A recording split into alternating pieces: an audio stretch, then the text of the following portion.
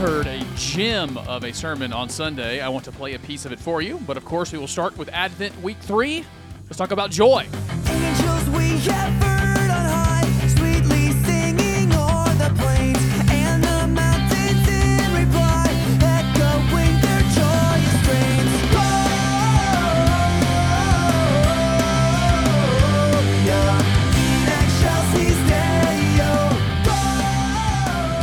It doesn't take too long a walk inside of Hobby Lobby before you realize that joy is one of the main themes of the Christmas season.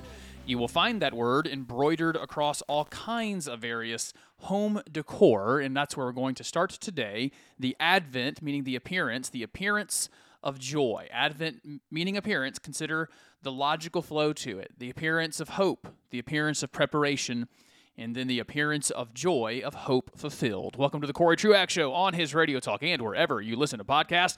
Amongst a lot of other things, I get to serve the people of Beechwood Church, and they're an awesome people. I get to serve them as their pastor for teaching. We meet at 10:30 on Sunday mornings in Greenville, South Carolina. We'd love to have you any given Sunday morning, including, get this, Christmas morning. I don't think we're changing any of the timing, but that's apparently a controversial thing out in the church world, as I find in some Facebook groups, of whether or not to have church on Sunday when it's Christmas. I know we will be there, so if you have a desire to be in church on Christmas and yours is not meeting, I'll be preaching that Sunday, Lord willing. The very talented Logan Rice will be leading in worship, so you come on out. We'd love to have you. As I just mentioned, there is a flow to the Advent themes. You hope for something, week one. You prepare to receive that hope. And then what happens when you actually get it? It's joy. I've thought about this many times in the sports world. Very few of you are sports fans, so I'm going to get off of this within 30 or 40 seconds. But there is the idea of hoping for success for your team, the team actually doing the preparation. And when success actually comes, there's joy. It explodes in joy. Some of the most irrational displays of emotion that come from me happen in the sports world. And while I hoped for my teams to do well, I didn't do anything to prepare for it. I didn't contribute at all. The most I've contributed to the Dallas Cowboys is buying some of their junk, and I don't think they needed me to really improve on their billion-dollar franchise. You have this logical flow of hope, then preparation, then joy. I told you I wanted to have a scripture and a song every week of Advent for you that goes along with the theme. And here's where I went for this one. It was Luke 2. That's the seminal passage about Christmas. It's the one that Linus, I believe, reads in the Charlie Brown Christmas special. But I want to point you towards three characters very quickly, if this will take 10 minutes at the most to talk about joy. Three characters in the Christmas story. One, the shepherds.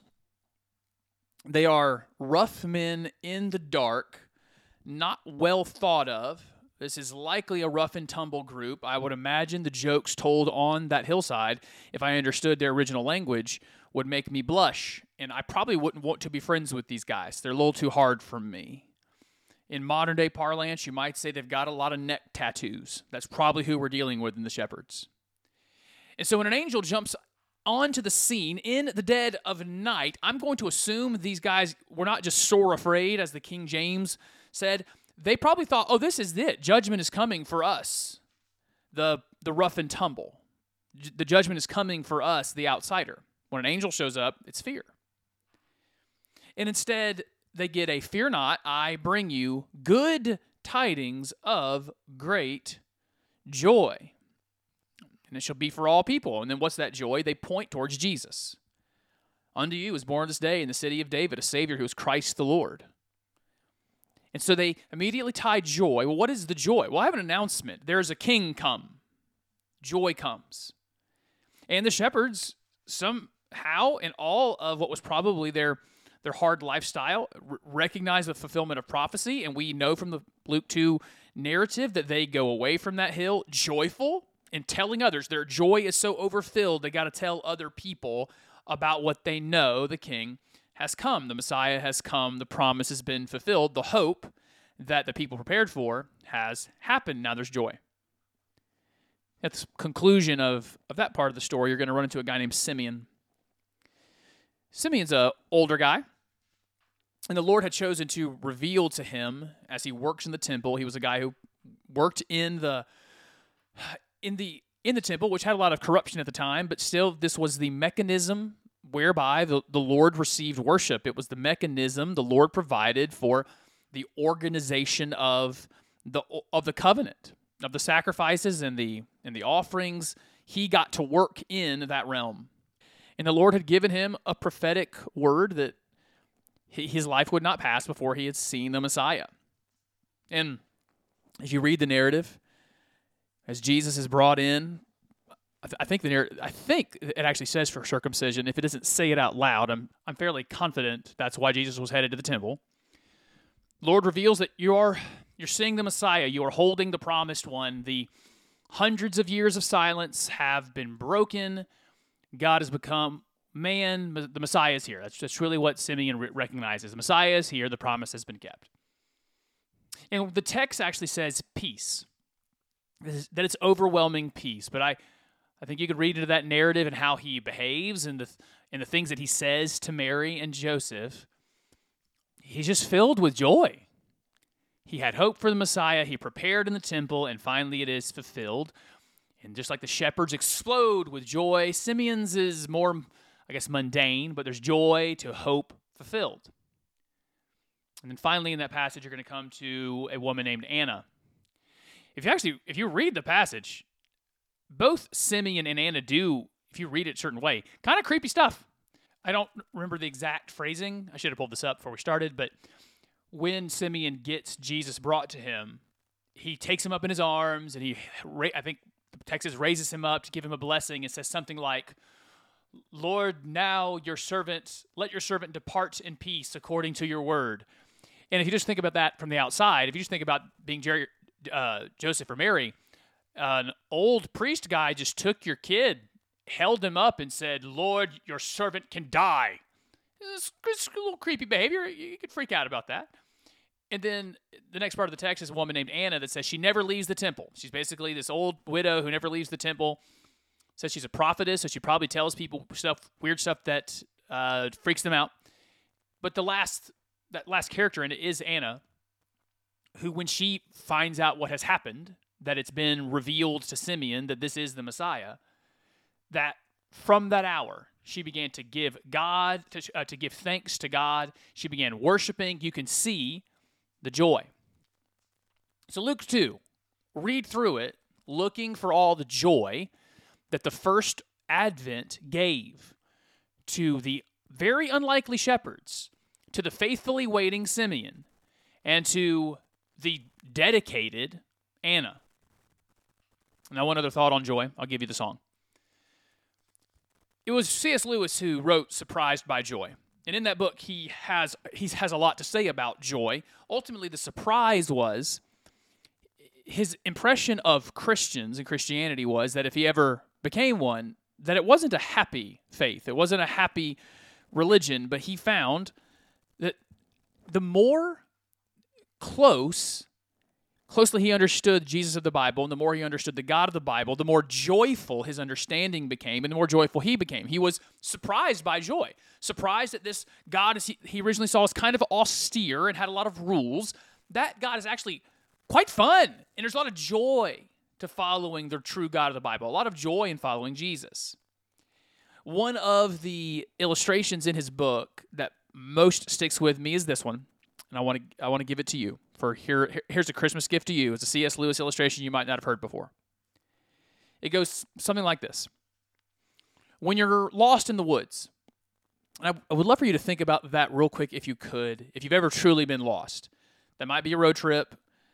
That might be an actual hike in the woods. I think I've told you the story before. I was in Sedona, Arizona, and I really did get lost. And I freaked out a little bit. Like, I kept my head about me, but like my heart started racing, and I really thought, I'm lost in a mountain desert, and none of my apps are working. I'm too far out. I can't figure out where I am, and obviously it all worked out for me. But think about a time you were actually lost. His phrase was something like, the first time you see a road sign, the first time you see a familiar tree, waterfall, and the first time, or his specific thing was road sign. You've made it far enough out of the woods that you see something on a road. It's exhilarating. You explode with relief. It is an exhilaration, but that's not the joy. The exhilaration isn't joy. That's the adrenaline and comfort and relief. He says what happens is that you get back on the track, or maybe you get in the car, and you start to see way more road signs. You start to see way more evidence that you're just going to be fine, and that's where joy grows. It's not the moment of exhilaration of knowing everything's going to be okay. It's continuing to walk down that path, and that exhilaration, it ebbs. The high emotionalism of it ebbs, but what grows is this confidence and joy that everything's going to be okay. And so for us, the signpost of our hope has come. He came in Bethlehem, wrapped in swaddling clothes, and laid in a manger. The shepherds proclaimed him. Simeon thanked the Lord for him. Anna worshipped him. The signpost has come. It's exhilarating when you first know it. But that signpost is actually pointing somewhere. It's pointing down a road. His first coming is pointing down a road. It's pointing down a road till he comes again. And now, as we sit knowing the first advent happened, and we're walking in the exhilaration of it, we walk towards his second coming, we should just be growing in joy. Growing in the joy that one day we will be reunited with him, our Maker. It is the joy of Christmas, the joy of the Advent season. And so, of course, then, the hymn or the song for this week, I'd love for you to find a version of Joyful, Joyful, We Adore Thee, and read through that, sing through that, maybe sing it as a family. Just want to read you a little part of it, and we'll be finished with the Advent stuff, and we're going to come back. I have a clip from a sermon I heard Sunday at my church that you really need to hear these 3 or 4 minutes. Joyful, joyful, we adore thee, God of glory, Lord of love. Hearts unfold like flowers before thee, opening to the sun above. Now, I love this part. Melt the clouds of sin and sadness. Drive the dark of doubt away. I don't know if the 3 words could mark our time much better. Do we live in a moment in the Western world of sin, sadness, and doubt? Sin pervades everything we do. I'm not even talking about the secular world and its insanity. The secular world is so sinful, it's gone insane. My sin drives me nuts. The sin in the church is enough before we get out into the insanity of the world's sin. But then you even see that. You see how the sin, not just of the church, but the sin of a secular world is hurting everybody. I want to see a day where the clouds of sin and sadness and doubt are melted away, where they are driven out. That verse ends, giver of immortal gladness, fill us with the light of day. Well, that's the joy of Christmas, is to see those things happen. A couple more. All your works with joy surround you. Earth and heaven reflect your rays. Stars and angels sing around you. You're the center of unbroken praise. Field and forest, vale and mountain, flowery meadow and flashing sea, chanting bird and flowing fountain, praising you eternally. Consider that. The God who makes earth, heaven, stars, angels, fields and forests, vales and mountains, all those things, put on a body, and it was a baby's body, in one of the hardest times in human history to live. Last verse I want to read you. You're always giving and forgiving. I could stop right there. The God of the universe, my Savior, he's always giving and he's always forgiving. That's enough to fill up my entire night right now. I could just dwell on that. He's always giving and forever giving. He's ever blessing and he's ever blessed. I love this. He's the wellspring of the joy of living. Where is the core joy? What joy will never run out? Well, it's not money. It's not your looks. It's not your success. It's not your titles. It's not your reputation. It's not your spouse or your family. What's the wellspring of the joy of living? It is Jesus. He's the ocean depth of happy rest. Last 4 lines. Loving Father, Christ our brother, let your light upon us shine. Teach us how to love each other. Lift us to the joy divine. Happy Advent season, week 3. I'm encouraging you to lead your family, lead you in the theme of joy in the Christmas season. We'll be back in just a little bit with a sermon. I want you to hear some of the audio from it. We need to talk about it. It's a really good one, very powerful. We'll do that when you come back for the rest of the Corey Truax Show on his Radio Talk and wherever you find podcasts.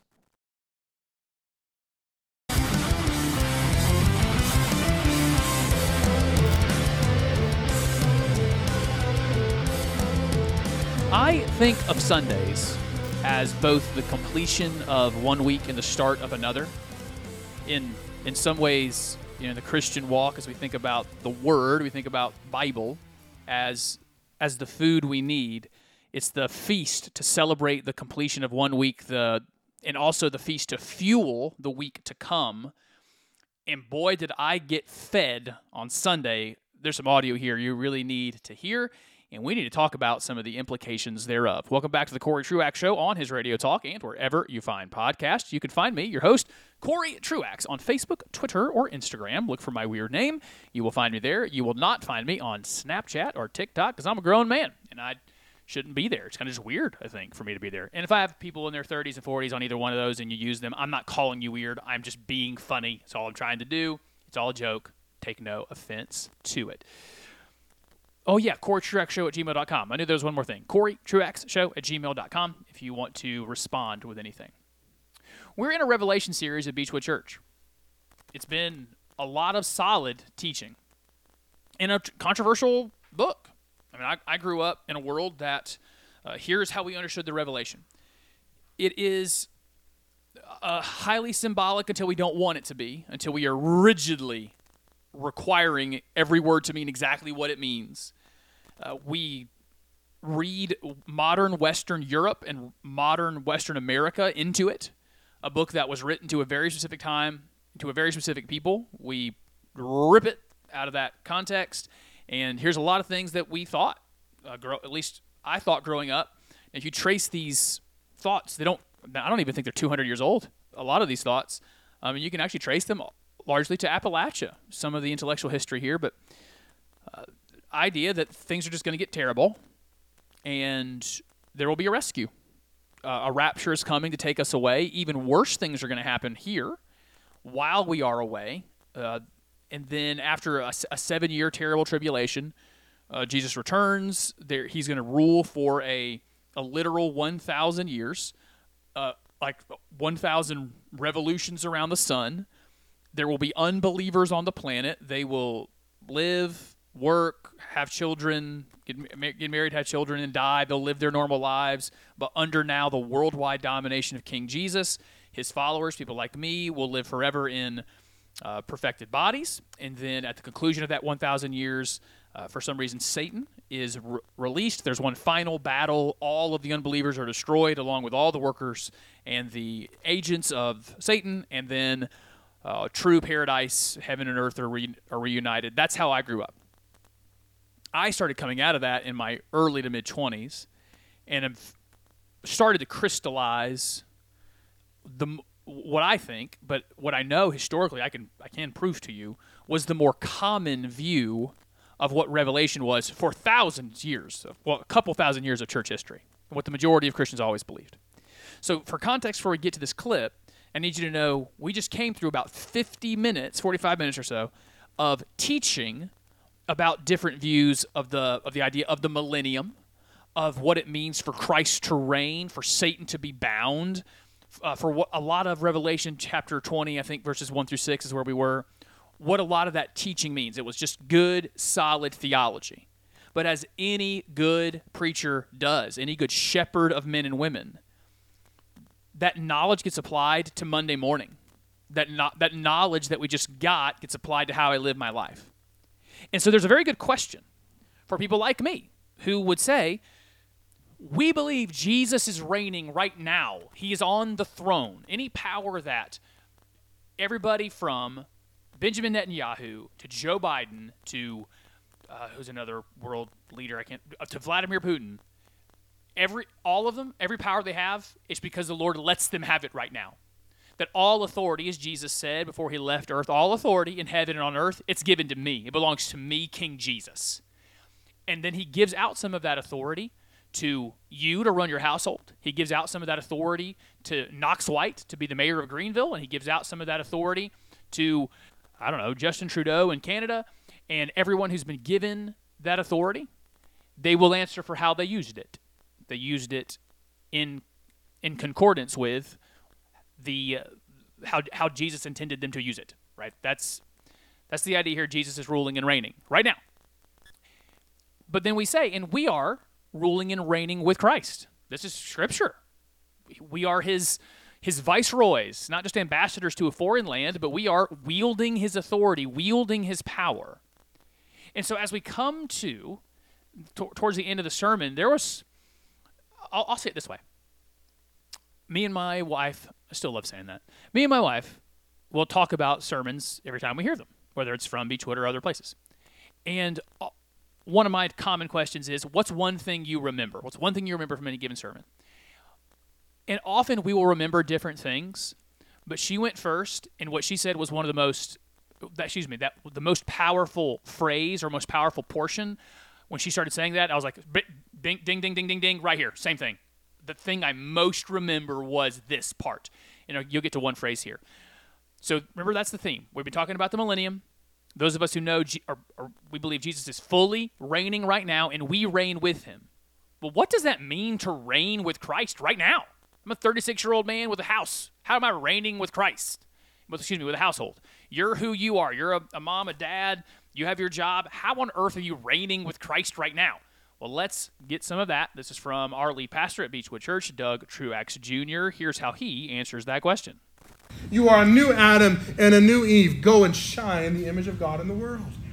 So husbands and wives, you are commissioned just like the original Adam and Eve were. You're commissioned by Christ to go in his authority, knowing his word, to raise up a godly generation, to be fruitful and multiply, to train your children in the way that they ought to go. You want to rule and reign with Christ. Take dominion over your own house. Ooh, that hits hard. You're kings and queens with Christ. You are prince and, I don't know how you want to say it, prince and princesses, whatever it is. You are reigning with Christ. Well, how do I do that? Get control of your household. Dominate your financial life. Know how you're spending your money. What money's coming in and where's it going out? Don't spend wastefully. Raise up godly kids. Love your wife. Love your husband. Be faithful. God's given you a little part of the kingdom. That kingdom is your household, your family, your resources. You want to reign with Christ faithfully? Take control of the household he's given you. Rule your own lives. Know how to order and prioritize your work and your study life and your marriage life. Know how to serve and love one another. We are not sitting around waiting for a helivac rescue. Amen. We are on a conquest mission. That was the line. Been sticking with me for days. When I was talking about it with her, that's what she said. That line, we are not waiting for a helivac rescue. We are on a conquest mission. Listen, if you're ever going to get a tattoo, make that one of the nominees, because there is a theology of waiting for a helivac rescue. That it's just the world's going to hell in a handbasket. You're going to wait for the Lord to return. Well, what if it doesn't have to be that way? What if we're not just on top of the embassy waiting for someone to come get us? What if instead we have been sent forth to conquer? Not with guns, but we've been given the sword of the Word of God. We've been given the armor of God. What if you're not called just to hunker down until you get rescued? What if you're called to go forth and conquer? And I think we are called to the second one. I can feel it in my bones. I think I can prove it to you scripturally. What are we called to? Take the kingdom of God, look at every other kingdom, and say, you're not king. That's governments. That's philosophies. That's everything set up in opposition to Jesus and his kingdom. We do not wait for rescue. We go and conquer. Christ is ruling. He is reigning. His kingdom will take over all things. And he is inviting you not to hunker down and just hold fast until he shows up, but to be taking over all things. not politically. Good, immediate, good clarification. So we're calling you, yes, you're called to take over everything. And especially in this environment right now where there's the fake Christian nationalism scare or whatever it is, you hear those words, yeah, you're called to take over everything, and immediately, well, we're not actually saying politically, just take political power and make people do things. If you're thinking that way, you're thinking too small. That might be a subset, but you're thinking much too small if you think about that as how Christ reigns alone. Not by sword, not by winning offices, but by changing hearts.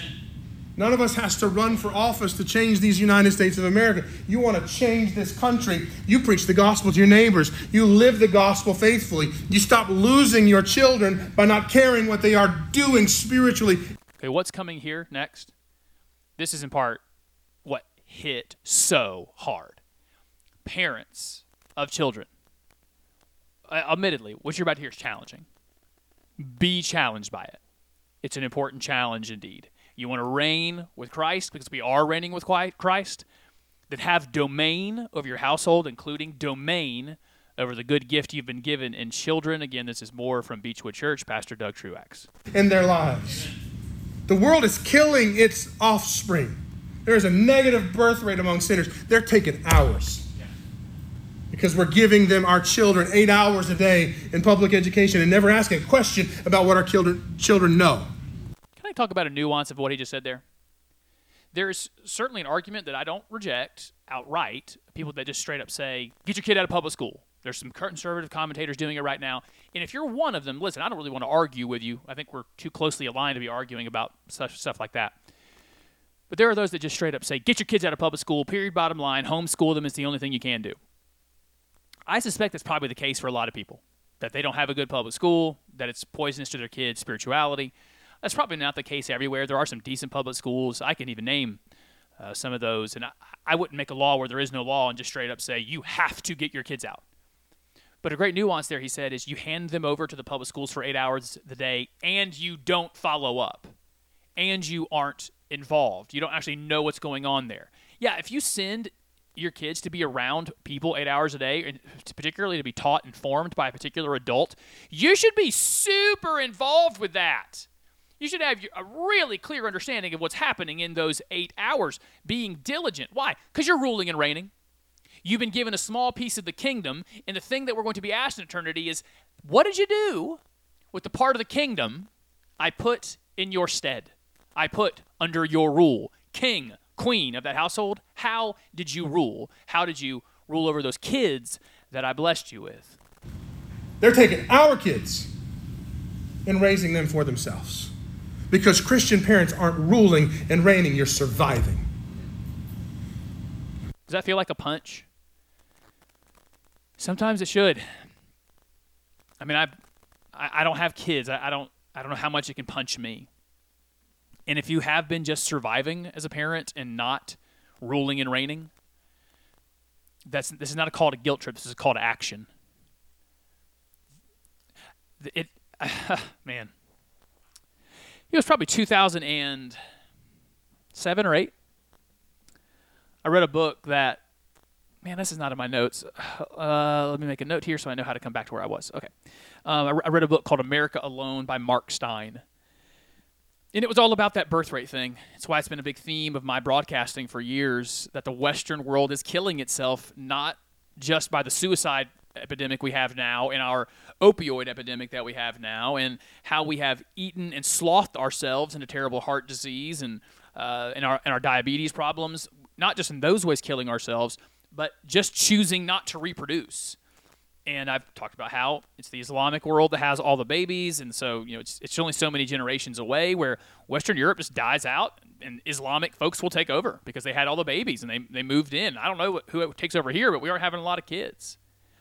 But one of the things that's troubled me in the past is the reality that in America, it's the Catholics, actually more than the Christians, than the Catholics and the Christians have most of the kids. Over the last 40 years, the plurality of children born are born to people who claim Christianity.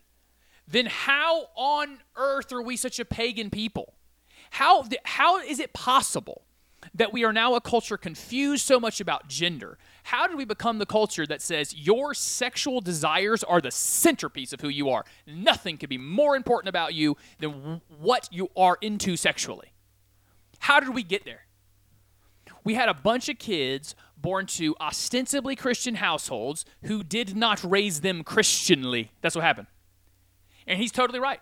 They took our kids. Some of you know who I'm talking about. It's people in their 20s and 30s and even 40s right now that you know grew up in an ostensibly Christian household who hold nothing of Christian values. What happened? They were taken. I can name people in my own life right now. Parents who lived the American dream, Christianity, and their kids are way off, totally rejected the faith. Also, I need to say this. Parents, I know some parents, people I love deeply, that listen to the show and have wayward kids. I don't want you walking away from this with any guilt. You did the best with what you had, I'm sure, right? No one needs to feel guilt about the past, especially if you've reckoned with it and all that. So I just had an immediate conviction about not putting a guilt trip on somebody that doesn't deserve it. So if you started feeling that, I guess test that feeling with the Holy Spirit and see if it's legit. But I'm not blaming you for losing your kids. I'm telling you in a big, meta, broad way, I've thought about this and it has upset me. We outbred them. We outbred the secularists. The leftists and the secularists didn't have a lot of kids, but they just took our kids from us for 2 generations now. And if we don't do something about the home, if we don't rule and reign in the home, we're going to lose another generation of them. We're losing our children. We're called to go out and preach the gospel to our neighbors. And we're losing the citizens of the kingdom that are in our own homes. Like, wow. Profound, actually. The Gospel Commission says, go therefore and make disciples of all nations, baptizing them in the name of the Father, Son, Holy Spirit. Oh, wait, I'm in the wrong spot. The one that says, go to Judea, Samaria, and the uttermost parts of the earth. Our design was, go to the ends of the earth with the gospel, and somehow we're losing the ones underneath our own roof. Yeah, that should be troubling. Yeah, that should be a challenge. It's not just trouble and then boo-hoo-hoo. It's, hey, this is a problem. Let's get it fixed. I wanted to play a little bit more of that sermon. We ran out of time. So let me just give you this, and we've got to take a break. I believe it. I'm convicted of it. We are ruling with reigning with Christ right now. It's only a question if we're doing a good job of it. The only question is if we're taking it seriously, that we have been given domain over some part of the kingdom, and we're responsible for it. And so now, are we going to be distracted by the pleasures of this world? Are we going to be drawn in by the trinkets and the experiences that it can offer? Or are we going to get serious about what we're called to? By the way, that doesn't mean using 24/7 to do important things. The Lord also calls us, again, to joy. That was segment 1. We're called to enjoy his creation, but we're probably way out of whack on how much time and effort we spend on our enjoyments versus doing the work of the kingdom and ruling and reigning. Hey, if you want preaching like that and you don't have a church home, Beechwood Church in Greenville, we'd love to have you. I'll be preaching Christmas morning, and we will be there on that Christmas morning. If your church isn't meeting, you are certainly invited. We got to take a break because I am over time. When we return, I do actually want to talk about a current event thing. I want to get to this case at the Supreme Court regarding the website designer and the arguments that were made. A lot of disturbing commentary came out of that. And I want to tell you about it when we come back for the rest of the Corey Truax Show on his Radio Talk and wherever you find podcasts.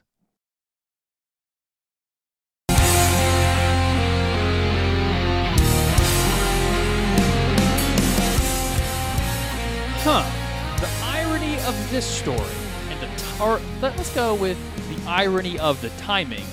I think you'll see it when I share it in just a moment. Welcome back to the Corey Truax Show, wherever you find podcasts and right here on his Radio Talk. Glad to have you with us. Here's the headline from Dave Urbanski.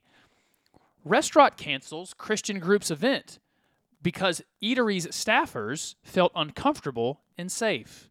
And if you read the story, in Richmond, Virginia, a place called the Metzger Bar and Butchery, just hours before an event for the Virginia chapter of Focus on the Family, called them and said, we're not hosting you. You booked this months ago, but we're not hosting you because you're an anti-LGBT group. They're not. They are just for traditional marriage. And our staff feels unsafe And so we're discriminating against you. You can't come eat here. This event happened within days of arguments before the Supreme Court in the other direction, where, if you haven't heard, there's the 303 Creative versus ELENIS case. Here's the very quick facts of the case. Colorado has what feels like a totalitarian communist arm of the government called the Human Rights Commission, and they have a law there about non-discrimination against LGBT folks, and here's what they really do. They go after Christians. They're the ones that went after Jack Phillips, who refused to bake a cake for a gay wedding, and this woman who owns 303 Creative, she's starting a web design company, and particularly to do wedding websites, and she is preemptively suing Colorado, saying, if I go into business, and the way the law is written right now, I'm going to end up being punished if a gay couple comes to me and says, I want you to make a website for the wedding, and I refuse them, you guys are going to go after me. That's the facts of the case. So she's suing Colorado to either put in safeguards for religious liberty or just throw out the law altogether because the law is unconstitutional and it violates her First Amendment rights, that she might be compelled to write something, to create something against her own conscience. That's the case. I listened to the oral arguments at the Supreme Court. Some of the arguments from the gentleman arguing, the Solicitor General for Colorado, arguing in favor of Colorado's law, they're wrong and stupid, but they're not out of bounds and bigotry. At least one part did, I think, just anti-Christian hatred. But the voices on Twitter on the left and just the general commentariat on the left, it's different. So I want to say out loud, I don't think this is the majority of people on the left, but there was the small cadre of hard progressive secularists that their commentary around this case emphasized a reality that I've known for a long time, but maybe isn't always on display. And that reality is this: they hate your guts. They despise us. Again, I don't think that's the majority of the left. I actually talked to, I don't have many liberal friends, but the ones I do know, and even looked at some of the commentary about people who I just think are just normal liberals. I call them 1990s liberals. 1990s liberals basically are today's Republican Party. If you think about it, the Republican Party has no plan to cut spending anywhere at all, no plan to ever cut any government. Almost half of I should say that, maybe a third of Republican senators and House members just voted to enshrine gay marriage. The 1990s liberal, the Bill Clinton liberal, is basically just today's Republican Party.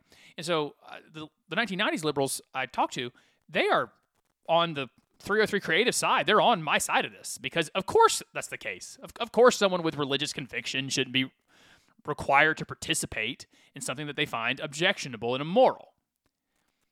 But that hard left, they just despise us. They can't stand that we exist.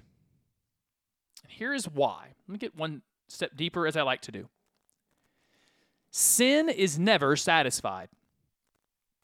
The sin that gets somebody, that gets me and gets you, but also gets the secular progressive leftist, it will always want you to take one more step. It will always want more from you. If it's a porn addiction, it will be one more deviant twist on the next thing you watch. If it is a lingering eye, if it is a lust, it's going to be dropping into that person's direct messages on Instagram. It's going to be that one over-the-line comment you should not have made to that woman at work or that man at work. And then after you do that, there's going to be one more. The sin always wants one more thing. It's never going to be satisfied. And whatever step you take, whatever sin you commit, there will always be one more. The enemy of your soul, the devil himself and all of his minions, that is their way. There will always be one more thing to bring you to destruction. And because sin is never satiated, it's never satisfied, its appetites will never be satisfied, it will destroy anything that will keep it from its satisfaction. And the secular progressive left, I think they see it accurately. Christianity, the church, stands between them and their sinful appetites. And if they need to destroy us to get their sinful appetites, they will do that. Here's how I know it. I mean, I've said this once recently, but I think we need to keep the refrain. We went really quick from 2002, we just want to be able to share insurance and be in each other's wills. That was the argument for acceptance of gay marriage. That was the original argument. We went from there in 2002 to 2022, we now are at, endorse my every sexual feeling, celebrate it, and say it's good, or I will destroy your life, and while I'm burning your life to the ground, I will laugh about it, and we will have joy. Where we started was, well, you want us to be able to have hospital visitation, right? And we got to bake the cake or we'll destroy your life. Again, I think I have some data on this too. That's not the majority of folks who are left of center. It is a hard group of secular progressive leftists who, I think we're starting to talk about things getting demonic. Some of this ideology is just straight up demonic. And they have hatred. I've seen it seething out of them. The idea that anybody or any philosophy would say, hey, your sexual satisfaction is not the center of life. Any force that would say that's not the case, they're seething angry against it. So that's one thing I've seen out of the reaction to this case is that there is a class of people, I think it's relatively small, that just sort of openly despise Christianity and want to see it destroyed so that they can pursue whatever their appetites say. Number two, I think the discussion revealed, maybe more than ever, the very modern Western secular ethic that sex is everything. That is new to human history. Sexual attraction being an identifier, as in a core identity, something that you want to put in your email signature, or that you have certain pronouns for, that you want everyone to know, like it would be the thing that you say first about you. Sexual attraction being an identity marker is actually novel and weird. It's go do your history work around cultures around the world. Who you're sexually attracted to has not been a core identity for any people group until about the last 30 or 40 years, well, about 50 years, in the West. That's still not the case around the world. We're so America-centric and we're so Western Europe-centric that we think that's the case. That's not the case in Africa and Latin America and Asian cultures. It's starting to bubble up because the internet, and we have so much of the internet in the West, is infecting other places. But this is new. For some people, their sexual attraction, it's their entire personality. There's nothing else about them that matters to them. They're not interesting people, but the thing they need you to know about them is whatever their sexual attractions are. And that's the challenge they feel from Christianity. I mean, the only thing that matters to them about themselves, their sexual proclivities. Christianity says, it feels to them like Christianity is saying, the only thing you care about when it comes to you, it's wrong. Now, the actual Christian message, while, yeah, we would call immorality if someone's sexual expression is outside the bonds placed on sexuality in the Bible, yeah, we'll call it immoral and wrong. But really the call of Christianity in the moment would just be saying this. The thing that you're saying about yourself that is where you find all of your meaning and identity, your sexual attractions, you have found all of your meaning and identity in sexuality. You just found your identity in the wrong place. There's like 100 things more important about you. And you should dwell on those and think about that. This discussion that I've been watching, it has revealed more than ever that sex and sexuality is the center of a lot of the West, and it's weird. It's very unique to us. This idea of sexual liberation and sexual freedom, it's a Western creation. It's a post-Enlightenment creation. Like for most civilizations in history, your sex life actually is considered something that affects the community. Most of human history acknowledges that. That, sir, if you're running around having sex with a bunch of women, that if those women are married, you're destroying families, which destroys children, so destroys the next generation. If you are having a bunch of kids you can't take care of, you're causing a lot of poverty. Madam, if you are having sex with a man who's married, you're, again, destroying families. Your sexual behavior, or you could be spreading disease. Throughout history, we all understood, for all of human history, your sexual behavior, yes, affects other people. But it's the West that says there is nothing more fundamentally private and important to who I am than what I do sexually. I think it's psychotic. But it's modern Westernism that elevated sexual freedom to the pinnacle of being human. You doing what you want to do sexually is the pinnacle of humanity. Nothing could be higher, which is, of course, psychotic. It's also very Freudian. And that's really all that happened. We became the psychologized people. Freud came along and basically said sex is the great motivator. It's the thing that defines a lot of your psychology. We became the psychologized society, and Freud taught us about 70 years ago? Sex is everything. And now we're just living in Freud's world. Now, so number one, I just found from the case and the commentary around it, they really do hate our guts. It's not a majority, but there's a vocal group that just despise Christianity. And why do they despise Christianity? Because two, it's being revealed here that the core of identity in the West right now is some sexual freedom, and anything that would say anything about your sex life, critical, it has to be destroyed. Now, the case itself.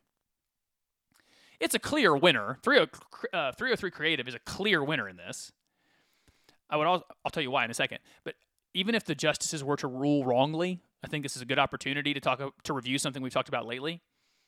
It would be important for the woman who is suing to obey God rather than man. If her conscience tells her, I cannot make a website for a gay wedding, and she's being compelled by the government to do it, it would be incumbent upon her to follow her conscience and then to suffer the consequences. But that's something we have been talking about recently. You must obey God rather than man. The actual case. It's not hard in one way. Well, actually, it's not hard in any way. One quick thing is, if we are setting off a conflict between religious freedom and sexual freedom in a court of law that's supposed to be determined by the Constitution, this isn't hard at all because religious freedom is in the Constitution. Sexual freedom is not. And so if one is going to win out over the other, religious freedom is the superior freedom over all things. It's actually our First Amendment, literally the first part of the First Amendment.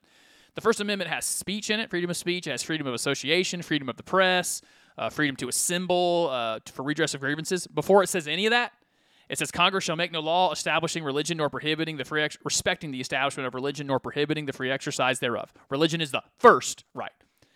But two, it is being argued dishonestly by the Solicitor General that this would in some way allow people to discriminate on race. I want to talk about that in a second. But first, that's not the case. Race is an immutable characteristic. And let's say for a second, sexuality is also an immutable characteristic. Both are just characteristics that no one can change. Let's just assume that for a second. Even if you don't think that, let's assume it. No, but someone's race is something that they are. They can't act it. There is no acting white or acting black. You are just that thing. If you're attracted to the same sex, you're having sex with the same sex or marrying the same sex, that's an action. That's not a characteristic. So even if one is an immutable characteristic, the other is an activity. The two are not analogous. And so while they're trying to make that argument, it is specious and on its face false. But two, if we're going to have to err on side one or the other of allowing people to discriminate based on immutable characteristics, it is the better world to live in where people are free. They're even free to be terrible. And then allow the market to work. If you find somebody who only wants white people working or only wants white folks at the restaurant, or for that matter, a place that says this is a black space, this is an Hispanic space, and it's the only people we want here. All right, well, let the market do its work and put those people out of business for being terrible. All right, well, let's do it that way. But we don't even need to lean on that argument, because the argument that sexuality and race, or at least acting out on one's sexuality, is the same as race itself. Again, one is an immutable characteristic. The other is acting in response to an immutable characteristic, or as some would say. The way I started this segment, it is totally so ironic that while that case is going on in Virginia, some LGBT activists got their restaurant to say to Christians, "You can't come here. yes, we'll discriminate against you. At the exact same time, they have attorneys at the Supreme Court saying, you can't have people discriminating against gay weddings. The hypocrisy of what secularism does, a non-Christian mind, it can just twist itself in knots. Thank you for listening to the Corey Truax Show on his Radio Talk and wherever you find podcasts. I'll be back with another new edition next week. Until then, everybody, peace and love.